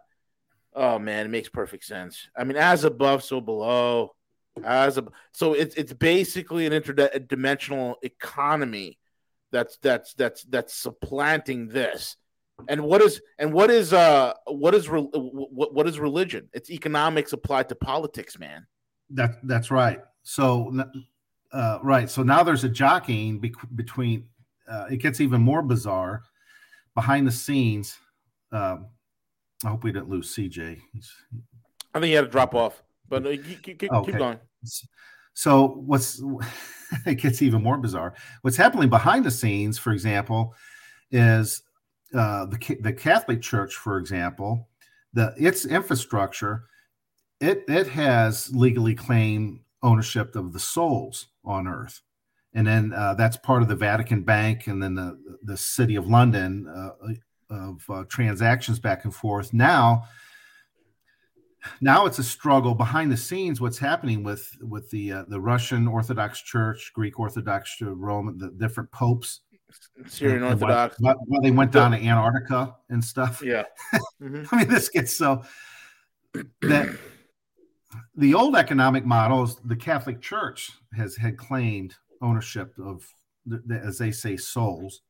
Sure. And then the value of a human soul, and then how it was broken down into trade of exchanges, stock exchanges. But with this technology, with AI and these hero molecules, the Catholic Church and some of these religions are scrambling because they don't want to lose legal ownership, but they can't prove. They're in jeopardy. Oh, how do I say this? This is so bizarre, V. The scriptures talk about false religion, world's false religions, as an instrument that's always been a thorn in mankind's side. Sure. False religion has influenced people and created a lot of harm and headache for humanity. And organized religions kind of teamed up against Counterspace. And if there were true spiritual information, usually the organized religions would kind of tag team and persecute truth throughout history. So organized religions have had such wealth and prominence because they've legally claimed souls, and then they've found a way to put that on pen and paper and then market it and control at the banks at the highest level behind the scenes that the feudal population was unaware of. Yeah. But now that technology can break down molecules and patent it, the Catholic Church and other organized religions, they're scrambling because technology has made an end run around them that can break down and patent through blockchain. You can break down a human being or plants down to the billions of molecules and have an NFT on each molecule. The Catholic Church didn't have that technology or infrastructure.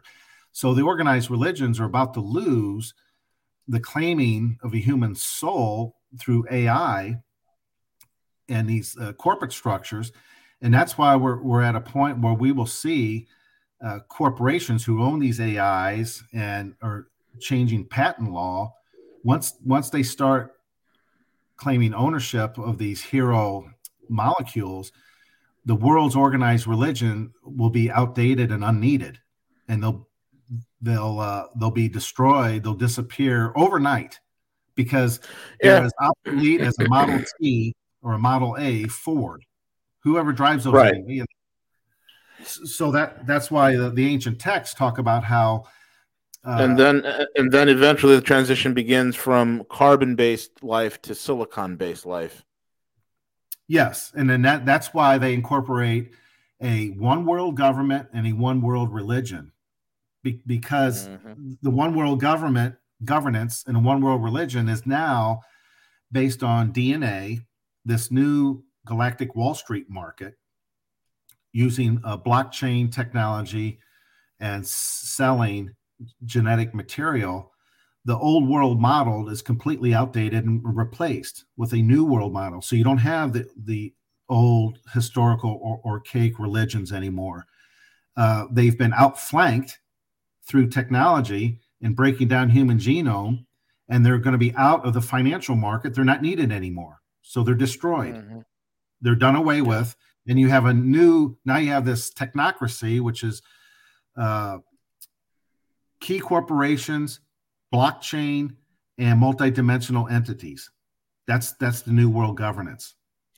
And so we're returning back to a neo-paganistic high priesthood of the mystery schools, where only the initiates will have contact with these extra dimensional intelligences who will be running our economies, and our trade, commerce, and daily lives, utilizing the interface with quantum computers and AI. That's it. Yep. Fun times, So they found, that's why Antarctica is kind of an interesting place. What's down there and what exists down there, whether it's certain types of entities or technology. That's why trips were made down there by this religious hierarchy. There's a lot going on that they're distracting. I was wondering what was that big meeting in 2016 in Antarctica. Yeah.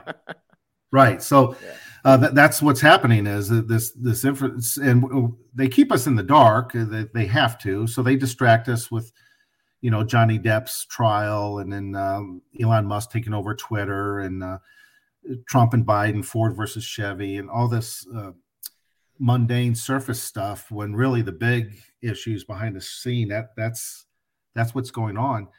But it's so complex. How would you ever, this is by design, you can't do it. How would you ever meet a family? Say you're at an Applebee's and there's a nice family sitting in the corner, and you come up and introduce yourself and say, hey, I don't mean to interrupt, and I know you're having a family dinner, but do you have a couple minutes? I'd just like to share something with you. And say the family's nice enough, goes, well, yeah, if it's just a couple minutes, sure. Kids, scoot over, slide over, let Jet Blake sit down there. And I try to explain this in 20, 30 minutes during it. You can't. This is so complex. It would take, first of all, it would take months and years to establish a relationship and trust. And then you would have to ease into it. We don't have enough time, V, to tell the world community what's really going on at the highest level. So that's why I've been relegated to spoon feeding 20% at a time, 20% at a time, trying to bring people up to speed. But we really need to get people at this level. There's not enough time to do it. Everyone will laugh and scoff probably at this. I don't think a single person is laughing on this broadcast. I think the way you've delved into the subject has been masterful, and I think from here on out we can go full tilt for every future broadcast. But go ahead and continue, Jet. We have about 8 more minutes, but go ahead. Yeah, that's what I'm doing. Like at my end, and the handful of scientists, we're starving to death. Of course, they use the monetary system to choke us out. No grants, no funding. That's how they play ball. At least I'm still alive. I guess they could have gotten rid of me, so they're nice in that respect. But when I do research and I do these shows on outer limits and I do this research, that's what I'm trying to do, is give the audience background tapestry. I'm trying to give you all the fine infrastructures of these corporations, the origin, how they came about, how the financial banking system, how patent law works, how they use colors, frequencies and tones, music, and light, how to keep humans in a trance state, kind of a subtle hypnotic state through television, and with 5G and 6G, the telecommunication that's important. These frequency emissions work with the nanotechnology now, the pharmaceutical industry. They are so advanced because they're getting non-human help. Yeah. And in the ancient reference, I'll leave, this is something to think about. I'm still under this story and entertainment. That's my backup escape clause. But in the ancient text, the scriptural account, there's reason to believe that the term that used the fallen angels or the fallen ones, some were watchers. And so the ones that interacted pre-flood, they had the technology, they were to materialize, and they picked various spots all throughout Earth, northern, southern hemisphere. They set up these citadels. Yes. They were the gods. The high places. The high places. They were gods. Right. Some still remain, archaeological discoveries. Some are just sunk below the ocean because of the flood event. But when they did that, my understanding through research is these were military scientists, aliens. Sure. So these were the military scientists of multi-dimensions that came down here on Earth. So they are working with the military-industrial complex and the military-industrial complex scientists. Mm-hmm. They are working with the human counterparts to achieve this agenda. And that's why we went from Will and Orville Wright to 60 years later having a Boeing 707, and in between there the transistor, the tubes, and then the transistor, and the explosion of technology, which is like, wow, how do we jump so fast in 60 years from Will and Orville Wright to the transcontinental jet air industry? Well, yeah, that's because the human scientists got help from these multidimensional, and they tend to represent military scientists. So this is a military scientific coup over planet Earth. Yep. So yeah, I can leave it at that. But when I do these shows, that's what I'm trying to do, is give you the background of what's really going on. Well, I'm glad you fully pierced the veil on this, because now it's gonna, the audience who's been following you for the 2 years that you and I have been doing this, is now we're able to go we're able to leave the kiddie pool and get into the deeper areas. So this is a good thing. Well, I'm glad you did it. And if you notice, like, no, you should not be afraid. And you and I, we bounce very well off together. So I think right now the audience gets it. So I think I get it. Audience gets it. Now we're ready to go from the kiddie pool to the deep end. Okay. Well, that's I'm glad I got your permission, and I didn't know. See, I was nervous to do this. And I think most of the audience gets it. They get it. They completely follow, because everything we've been researching here on this channel and many of the listeners on this channel now, what you've been saying, it's been all filling in all the holes that we've been missing. Now it's what it is, man. How it has been from the beginning, from the foundation of this earth. It's always been about the blood. It's always been about the genetics, and it's always been about the jurisdiction. Blood, genetics, jurisdiction. That's how it's always been. 100%. I 100% agree. And I just this show, for example, today's episode, this should go down as one of the top 10 shows in the history of the internet. This is such 100%. A serious topic. All these other shows are kind of more entertainment. They might hint, or they're really like this. Just in, Elon Musk has released the Twitter files, and that shows collusion of intelligence agencies, and no one's going to go to jail. Who cares? This is the more important stuff.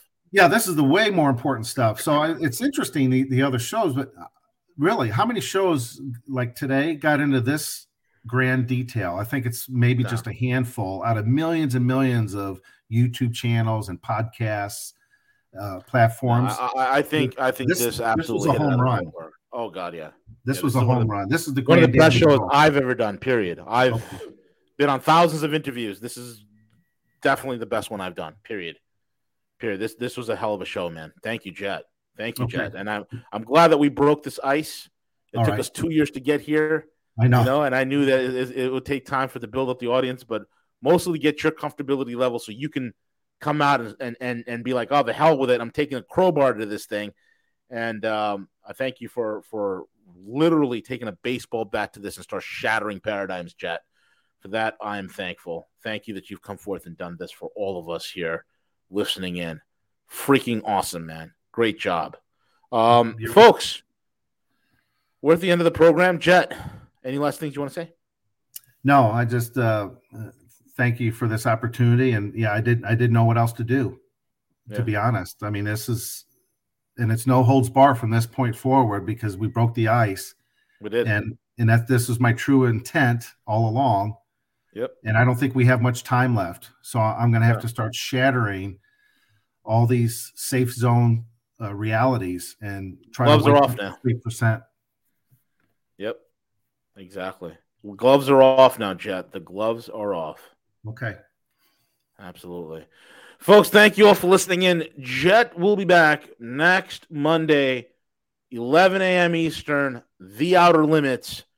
My God, what a bombastic, what an incredible show it was today. Share this with your friends, your family. This show needs to go bloody viral. This is not the 30,000 view. This is the interstellar view of what's going on. And it kind of supersedes everything else you're hearing right now. Is like tiny little ants moving about on the earth. This is the big picture, folks. the blood, the genetics, the jurisdiction. This is what it's all about.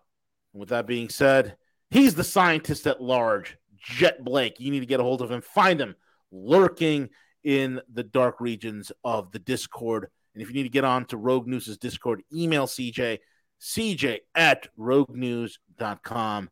And I'm just the monetary monkey of mayhem, and we'll be back next week. Cheers.